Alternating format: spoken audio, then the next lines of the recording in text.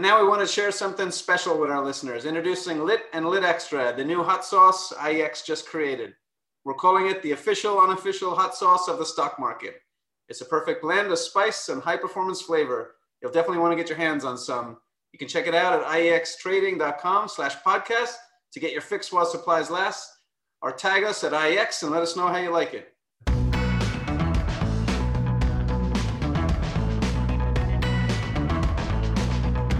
Welcome, everyone, to the latest episode of Boxes and Lines. Over to you, JR.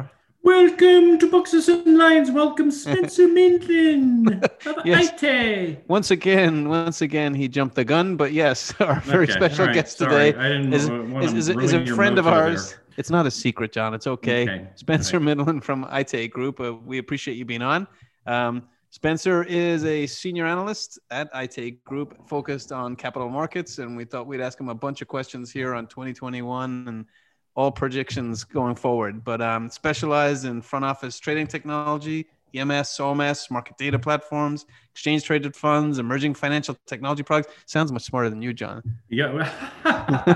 you never miss an opportunity to just get a dig. No, I won't, and I never will. Some gratuitous. All right, let our guest speak. Spencer, thank you for joining us, and maybe tell us a little about yourself and your firm. And then I'd love to know ITE spelled IAITE, and anything about that name would be interesting because I always have difficulty pronouncing it, and I've known my buddy there, Sang Lee, for probably 12 years. You know, I've been at the firm coming up on 6.5 years, and I'd say almost 9 out of 10 meetings that I walk into, it starts out with, how do you pronounce the firm's name? It is what people say. You know, do you pronounce it IT? Do you guys fix printers? What's up with this name? Actually, I don't think everybody at the firm knows, but as far as I understand, it's an Asian word, and it means different things in different languages. And depending upon who's using the word, it can mean partner, it can mean advisor, it could mean competitor. So when they were thinking about the name, when the 4 partners got together and picked the name, I think Sang's put it out there. And one of these decisions that you just make, you don't think is going to be so impactful, and it just carries on forever. And the firm's been around 15 years, and every conversation begins, how do you pronounce the firm's name? And but yeah, it's I guess I was good. going to say IT, like short for all right, IT. Oh, remember the song Ayo, IT? Is that what you're thinking of, John? No, you're not. He's looking very blanket at me. Well, I guess it's a memorable name, even if people remember it for not being able to pronounce it. So good marketing. Well done. So I thought what we would do is, we've done some recent podcasts in December. I think they were our 34th and 36th podcasts, JR, and I can't believe they kept us on after the first one. I can't believe we've done that. I feel fucking old or something. Yeah. But I mean, in our 34th one, we had podcast co-hosts of it. It's a podcast called Insecurities. It was Chris and Kurt. It was fantastic. And we talked about sort of buybacks, enforcement, who'll be sitting in the big chair at the SEC. Now, this was recorded in November. We now know that it's Gary Gensler. And then we had another more macro one on the Biden administration that we did with Henrietta Trace from Veda Partners in December. And we thought we'd bring this one back to like the trading space, right? So first couple of months of 2021, it's been a little bit crazy. There's a lot more scrutiny on trading. Really? What happened? Something happened? I don't know, but I'm hoping you can talk to it because JR and I have glazed over eyes, right, John? Yeah. Well, I have no idea what's freaking going on. This retail boom is completely flummoxed me. I can't figure out what's going on in the market. So maybe you'll be able to clear it up for us. Yeah, I mean, I guess our question, there's no golden ticket answer here but like it's been a little crazy, obviously, and I guess first question is, how do you think the regulators will look at this, and will it shift their focus? And also coupled with that question, how are the big buy side and sell side players looking at this? What are you hearing out there in the industry? So, it's interesting. You talk to sort of 6 people, you get 12 opinions on this topic, right? And we have sort of been, out there. And it's difficult because, you're rightly so asked about the regulators and what they're going to do. But there's a lot of optics around all of this, right? And of course, in this really crazy political environment that we're in, who would have thought, AOC and Cruz elope to Mexico and Trump officiates the wedding, right? Like who would have thought it, right? But I think there's a lot of issues that have been brought up topics around like market manipulation and retail versus institutional participants, and so the role of social media and all these sorts of things. These are questions that we've been talking about for years, right? These are topics that are not going away, and I don't think they're ever going to go away in my lifetime in terms of what defines manipulation and all these sorts of things. But I think there are some really interesting, with respect to the institutional market, I think there are really some interesting, topics that this sort of teases at and brings up that we're going to be talking about. What are those issues, right? We're going to be talking about in 2021 as a consequence of what happened, issues around transparency and reporting, right? Payment for order flow, which for better or for worse is back in the spotlight again.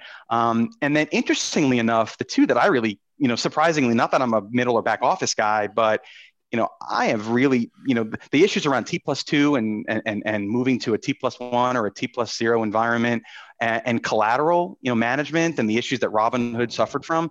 I think that's going to get some attention. And then the other one, which is a passion of mine for a variety of reasons, is sort of the topic of Reg Show, right? And the whole thing about, Rule 204 and failure to delivers, and, how do we end up seeing short interest be more than shares outstanding? Spencer, would you mind as you talk Reg Show, because it's actually a very good topic. Yeah. So this was a rule. What does SHO stand for again? Short held order, is it? Short is that what it stands for? I can't even remember. I worked at the SEC. I've never knew. John, you were in the SEC at the time. I know. I have no friggin' clue. No idea. But this is a rule that came around in, I think, 2005 that is sort of the next generation of a previous rule that has a lot to do with how do we handle short selling in the United States.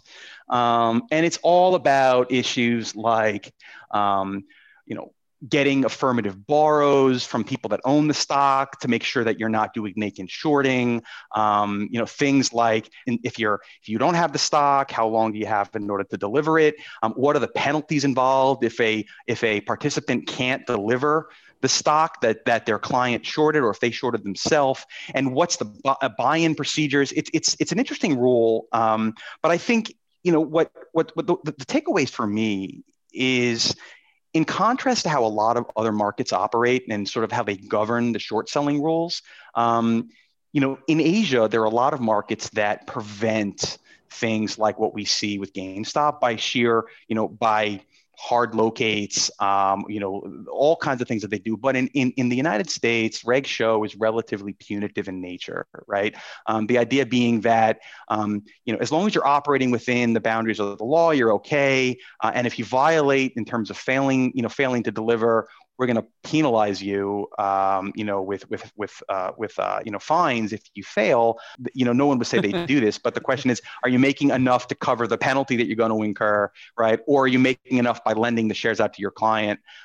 Anyway, it's a complicated rule, but it's all about governing short selling. And over the past couple of years, especially following sort of 2007 and 2008, we've seen several sort of events. It's funny because I heard somebody say yesterday and called what's going on with GameStop unprecedented. And I sort of I scratched my head and I said, it's not that unprecedented. We had issues related to overstock, and Patrick Byrne, was all over the market and all over the industry, sort of the pariah, saying their stocks are being, they're targeted. You had issues very similar that, we see issues like with Dole in 2000, the Dole Pineapple Company having proxy voting issues with the settlement that they had. We've seen more recently, Professor Jim Angel from Georgetown, he rightly so put in his comment letter talking about a funware and a special purpose acquisition vehicle that had all kinds of problems. And then, if some of you may remember, a hot topic in sort of the early part of the last decade was all about short selling of ETFs and securities lending, either of the ETFs themselves or the names inside of the holdings, and how these firms utilize short selling. And so this is not really that new. We've just been dealing with these issues over and over again. And slowly but surely, the regulators tighten up the rules, but they're not really plugging. If there are loopholes, and I'm not sort of taking a stance there, even though I do have some opinions, those loopholes aren't exactly getting plugged. So I think that's what's going to get attention over the next couple of months. Do you think by attention, they're going to bring it back to, I believe, like you said earlier, like in Asia, where there's just much stricter rules on the locate, and the locate just means in English that you actually, have the stock to short, right? Do you think we're going to get to something like that? And to what extent, if you know or have a premise on it, would you think it would have impacted the mess that was GameStop over the past month? Yeah, I'd like to think that there's going to be some. I'd like to think that there might be some rules that affect, how the securities lending business works in the U.S. But I think this is one of the things where, it's not necessarily systemic. That we see these problems over and over again. Yep. They gain a lot of attention, and then it kind of goes away. And I don't think it's something that affects a broad sector of the industry, that it's something like, for example, management of collateral and how much money, how much capital these, with net capital requirements. And I think that's more likely to get attention. It's a little more sexier, the whole potential move to DLT to solve these problems. It's very current.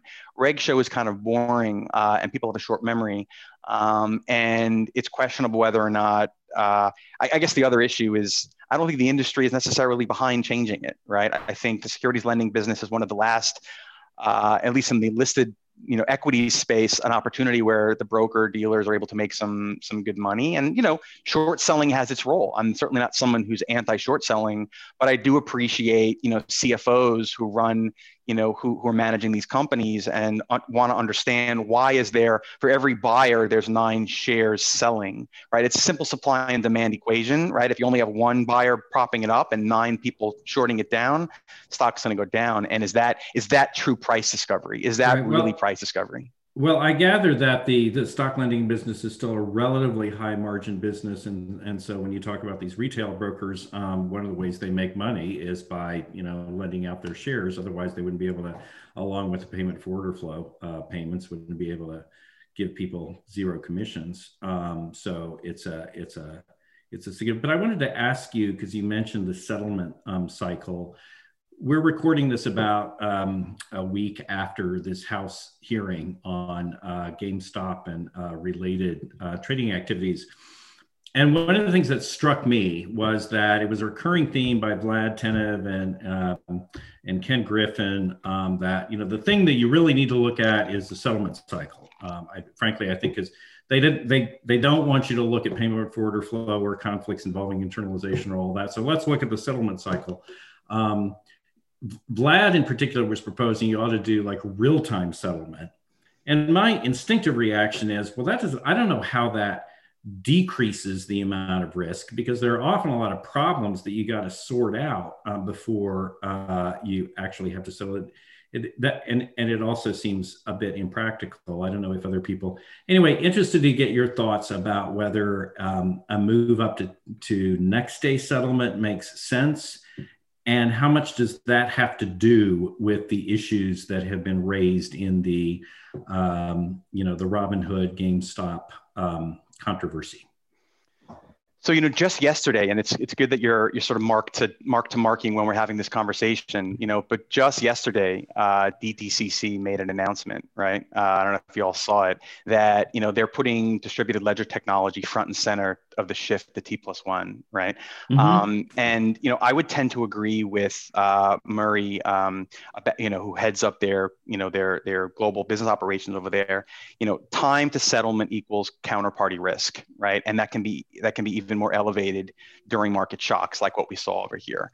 I think generally, in a similar way that the industry navigated the shock of the pandemic in March and April of last year, as a result of the Dodd-Frank reforms, Basel III, there was really it wasn't a financial shock, it was an economic shock, and firms were well capitalized as a result of all the prior rules that came, right? I think in a similar way, even though this is a much more isolated sort of nuanced topic, the industry is able to handle this. This is really an issue with Robinhood and anyone else that has, that they had to sort of, collateralize those obligations, and they didn't perhaps have enough net, cash on hand to collateralize those obligations. Do I think that it's going to be enough to push the conversation to to push the industry to move to T+1?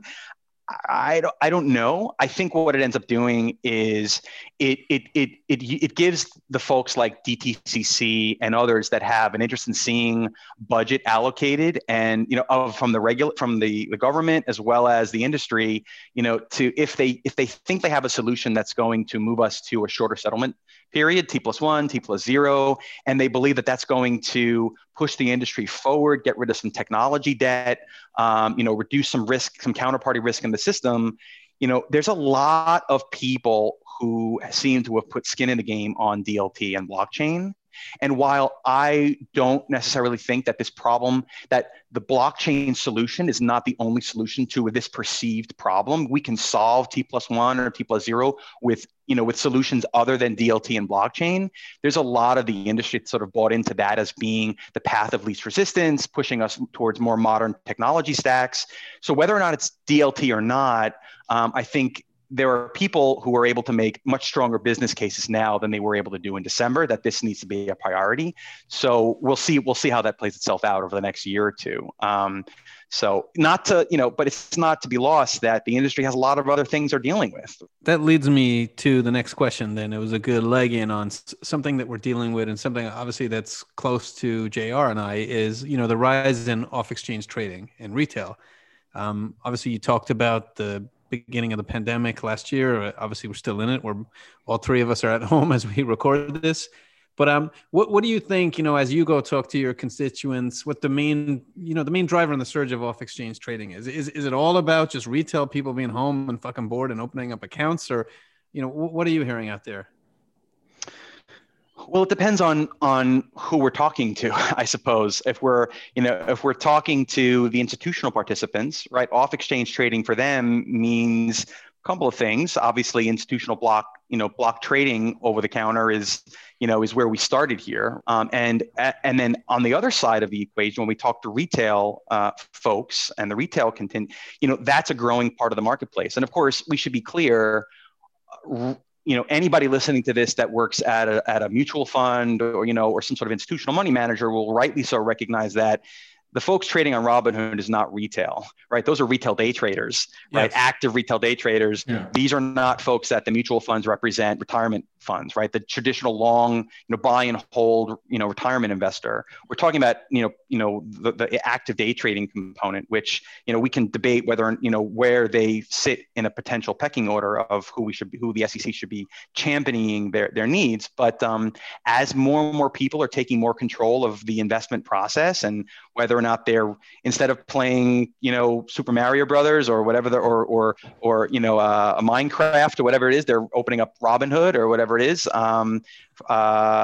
There's much more of an active community trading retail, for better or for worse. You can tell you're my age when you're referring Mario Brothers. Super Mario Brothers, right? Yeah. Yeah, exactly. I remember Mario Brothers. But my kids would look at me like, "What is it? The pizza joint?" What are you talking about? Right. But look, it's not it shouldn't be lost on anybody that what we're seeing right now is not that dissimilar, but different than what we saw in the late '90s with the dot-com bubble, right? People opening up their day trading accounts and deciding, I'm going to make a bet on Home Depot today. Right. And that's what I think a lot of people are worried about, is that there is, with all of this, these new platforms, which granted have opened up trading to a whole new generation and class of people, made it easier than ever before, all kinds of, new fancy gadgetry and gimmicks to encourage people to trade more.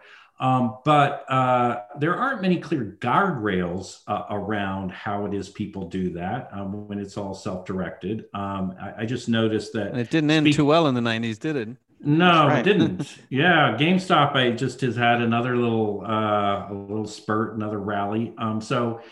It obviously, people who are clever enough to figure out when to get in or get out or how to game the system will obviously do well. But you do worry that there's an awful lot of people that are going to be burned in the process.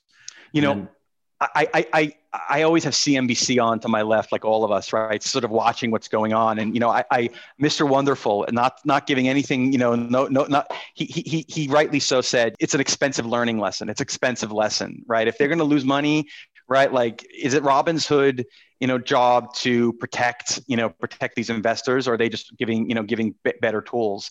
I tend to, come in that, land in that camp, which is, perhaps the lesson here is people need to, before you open up an account to be trading yourself, you really need to understand what you're getting involved with, right? And so I think, buyer beware, right? That kind of thing. I think there's something to be said for that. The problem that I have is that where firms are so obviously and deliberately using very sophisticated selling techniques in order to encourage people to open accounts, encourage people, using sort of inducements that are that look more like a Vegas casino than sort of a traditional stock market, and that encourage people to trade more and faster.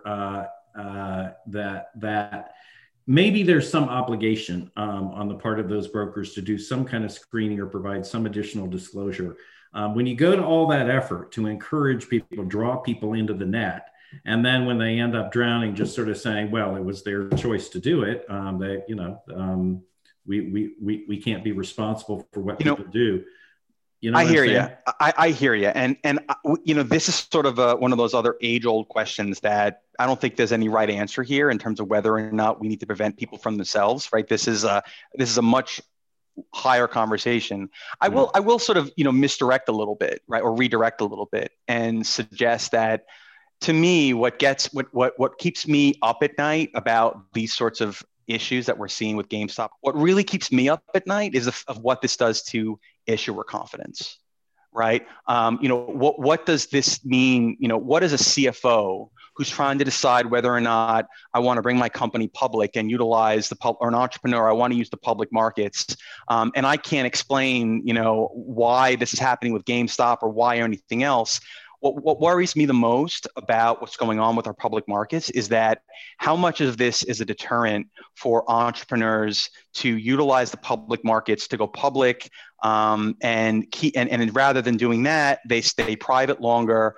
And alongside of all of this, you see the rise of venture capital, private equity, different private markets, right? Which we're seeing a whole bunch of new private markets come forth over the last couple of years.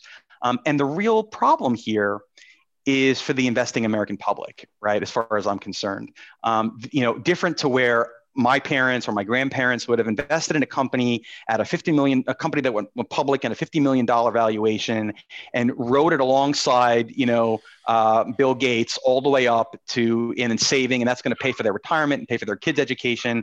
And it really helps the American middle class by being able to participate in the growth of the American economy.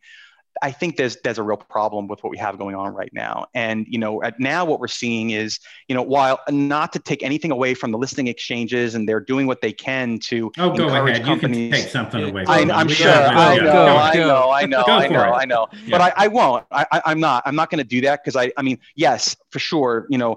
They're doing what they can with listing requirements. But when you see, the focus on, away from sort of figuring out ways to encourage small to mid-cap companies to go public at valuations and at stages in their corporate lifestyle much earlier than they are today, that's a real problem. And that is my biggest fear of what we're seeing going on. Is this just another death by 1,000 cuts of a way to, turn companies away from utilizing the public markets? And when you see the number of public listings go down from, 10,000 or 8,000 number of listed companies maybe 20 years ago, now down to about I think we're probably around 3,000 to 4,000 names. And the trend, while we do see, the ebbs and flows, a lot of listings are ETFs. A lot of the listings now, of course, are SPACs, yep. Which is a different way to bring companies public, but it's not the same thing as what I think what the public good. If we believe that there's a public good, price discovery, liquidity discovery, and capital formation in our exchanges, I would love to see the regulators get back to the basics and figure out what do we need to do to focus on encouraging and strip the rules down or change the rules of the game so that companies are going to come back and list at much earlier stages in their trade life cycle. And frankly, I don't know if we can do that, because I think the toothpaste is out of the tube. Sand Hill Road and the venture capital firms have matured so much, and that process matured so much over the last 20 years. I don't know. I don't know. I do worry, because these are things that affect everyone in the country, right? This is a real issue that I'd love for them to take a focus on. So I appreciate that. And I want to go back to something you said before, because I thought it was really interesting. Kind of like I was asking a question on how buy side and sell side, our constituents are seeing events. And it was ironic, and it's something I hadn't thought of in a while. But the advent of off exchange trading, venues like Liquidnet, was driven by the buy side. Great product, no problem there. A lot of times ATSs were originally developed because a broker has the buy order, has the sell order. Why have to send those to an exchange and pay the fees to do it? So it was a very sensible entry into off-exchange trading. But now the flip side of it is it's gotten to such an extent, the buy side view a lot of the liquidity that trades and hits the tape as inaccessible, and that's frustrating. The brokers have to navigate in an inaccessible market. And it's kind of turned into a bit of a gong show as a result. So kind of be careful what you wish for, but just curious what you think about that. The market structure that we have here today was not by design, right? This was, patchwork, right? Years and years of patchwork. No one designing a new market structure would ever sort of suggest that what we have today is ideal. Not to take anything away from, the tagline, it's the most efficient, robust in the world, right? Et cetera, right? And my views don't necessarily represent those of the commission, right? You're treating me really well here, and the food is very good. Yeah. There you go. Exactly. But I think it's a fair question, right? And I don't think, despite what they thought about, limiting off-exchange trading in Europe with MiFID II rules, and however they come up with those percentages of how much to restrict and whatnot, which is very controversial, as we know, with MiFID II.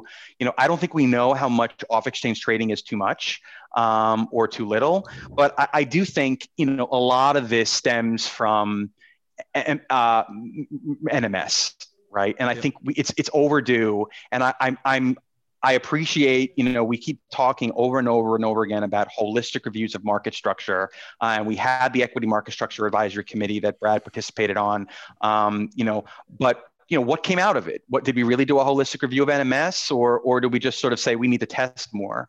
But I don't know what the right answer is in terms of what the role of over the OTC trading is in the context of anything, even blocks for that matter, right? You could make the argument that, which I've heard some people say, we have a reverse market as a consequence of NMS. We have an inverse market where the small participant, right, the retail day trader gets a better deal than the wholesaler, right? That you can trade at a better price if you trade in small increments than if you buy in large sale. No other market that I can think of generally works like that, right? The more quantity you buy, the better price you're going to get from their counterparty, right? But in our market, it's inverse, and that's a consequence of NMS, right? That's just a consequence of NMS and all the other rules and ATS and before that. So I do think that it's worthy. And like a lot of people keep saying, we need to take another look at NMS and decide, who do the rules, whose interest do the rules serve best, and is it serving, do they support the needs of the, of what the market is supposed to serve, or who the market is supposed to serve, and so it's hard to know where to start. Where do we start, because we don't want to screw anything up, or as Ronan would say, fuck anything up. But I don't think Ronan would ever use that kind of language. I can't even suggest it. This podcast does not stand for such language. Yeah, it's interesting. I don't know if we'll see these problems solved in my lifetime, but I hope. One can hope. I hope. Mm-hmm. So John, you want to hit the next topic, because this is a saucy one, and we did a podcast on it before. Saucy one, as you might say. Yeah. Mm-hmm. Oh yeah, are you waiting for me? Oh yes. So you look like you wanted to jump in there. I go, well, thank you. Cue the next question. So, interested to get your thoughts on best execution. People always love to talk about best execution. It's kind of like this everybody's favorite topic, but nothing ever really seems to move anywhere. But I think there's increased urgency around the question. So interested to get your thoughts, particularly with a new SEC regime coming in that may be likely to be more activist on things like this. Where do you think the regulators may go on that? There's a lot there, right? With BestX, this is not a simple topic, obviously. Let's see. There's a yes or no answer. A lot of questions. Yes or no answer. Where do I start with that? Yes or no. Where do I start with I watched this hearing last week, and you just go yes or no. Exactly. Yes or no. Spencer. Exactly. Yes or no. Yes or no. I would say, there's two types of BestX, right? There's the check off the box BestX, that you're meeting the letter of the law and you're actually doing what has to be done, and you're doing your TCA to meet your board or regulators. And then there's BestX, where is the trader worth his salt? Right? Is he doing what he needs to do in order to get the best price for his customer? And what defines BestX for the trader sitting in that seat isn't always exactly the same. You don't need the same tools and the same reports or the same processes required to prove BestX to a regulator or to whatever a regulator's opinion is, or about what BestX is. It's hard to know whether or not they're going to really come in and make more changes, because ultimately every time they make another change to whatever it is, the BestX, it means two things. It means, either they actually say this is what you need to do, right? Things like NMS with order protection rule and locked in cross markets and all those sorts of things. Either rules of how people should trade, rules in terms of how they need to disclose what's going on, either in the trading process or the execution process of how the counterparty did that. Or disclosure, right? Or more greater disclosures, right? But do any of those three things actually have much to do with what the trader means for BestX, right? Doing all, things best related. So I prefer the European version of best execution, right? All things, in the best interest of my customer, principle-based approach to best execution. That's my preference. And I think most traders probably prefer that as well. You'd like to think most traders prefer that. So I do think part of that is taking hold a little bit here. We did see greater disclosures required for Rule 606. And I think right now the industry is busy trying to digest, right, all this new data that's coming out of the upgrades to Rule 606 last year. I think it was last year, right? That those came out. As far as making changes to BestX, either because of the changing regime or because of current events, I don't think that a new, Gary or whoever comes in is going to come in and sort of say, we're going to change everything up, right? I think they come in, fortunately, with first do no harm approach to sort of regulation, sometimes to a fault, right? And we have, pilots and pilots and pilots at that to no end, right? Pilots for the sake of having pilots, but, if anything, I'd like to think that they're going to start looking at what is the time to roll back, right? What can we do to improve best execution, not by putting new rules in place, but maybe it's time. And somebody with Gary's focus on understanding, and he's a real wonk on market structure, maybe we will actually finally see, a visit to things like repealing order protection rule or locked in cross markets, and maybe start thinking about how do we move the needle back a little bit towards a preferred market structure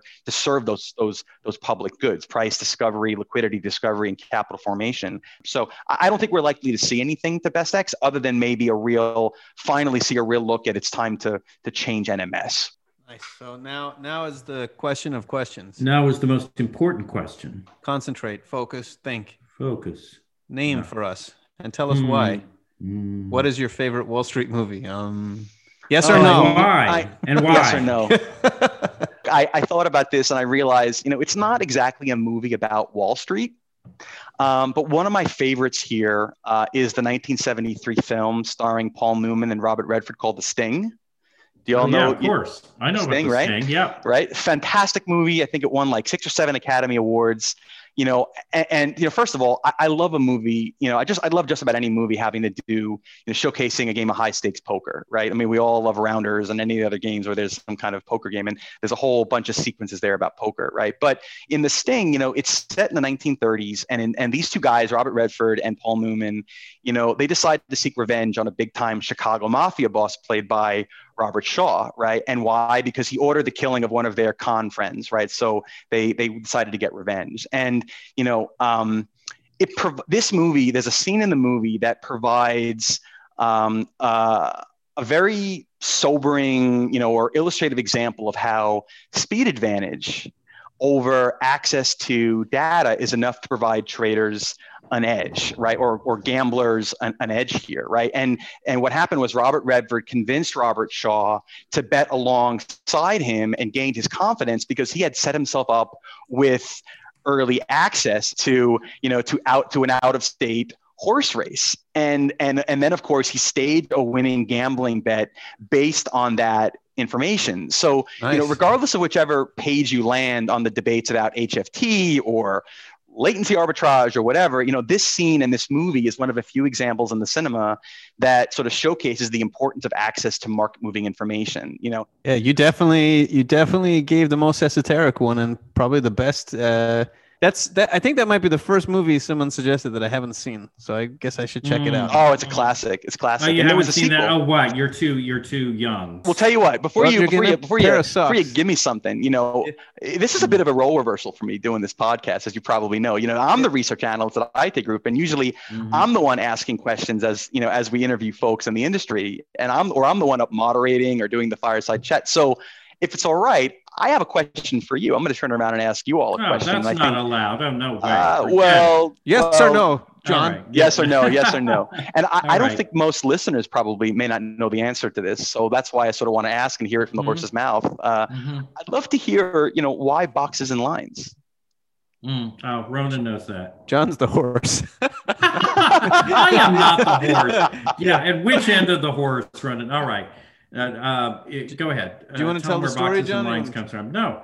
So I'll tell you the story. I think we might have covered it in the first episode, Spencer, but people probably wouldn't. I missed it because it was just John and I just spitballing. But essentially, it came from back in RBC when I first joined RBC. I'd come from a networking career and not a trading career, and I sat right on the trading floor in front of everybody trading or building out algorithms, etc. And I was telling people about latency and data centers. This is 2009, so it was fairly novel on the sell side, business side of things anyway. And someone was making fun of me, and they see like nothing got to do with trading, but all these network diagrams that look like boxes and lines. And I got this silly sort of nickname as Boxes and Lines Guy. So I'm Irish. We carry a chip on our shoulder. Revenge is best served cold. And I said, fuck it. We're going to name the podcast based on that stupid nickname I got. There you go. But, it actually is a very profound metaphor for modern electronic trading. Take it away, Hort.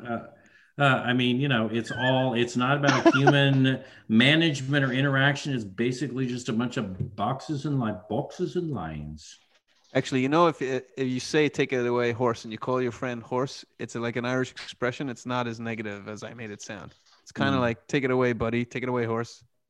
I'm not even making that up. I don't believe that. I swear to God. I don't believe that for a minute. Spencer Midland, been a great guest. You're going to get yourself your very own pair of boxes and lines socks.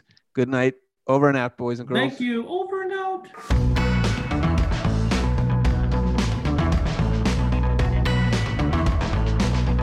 Information and opinions expressed in this podcast are provided for informational and educational purposes only, and IEX Group, Inc. and its affiliates do not make any representations or warranties as to the accuracy or completeness of the information contained in this podcast.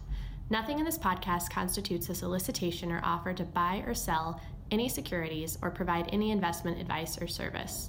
Some portions of the preceding conversations may have been edited for length or clarity. Copyright IEX Group, Inc., all rights reserved.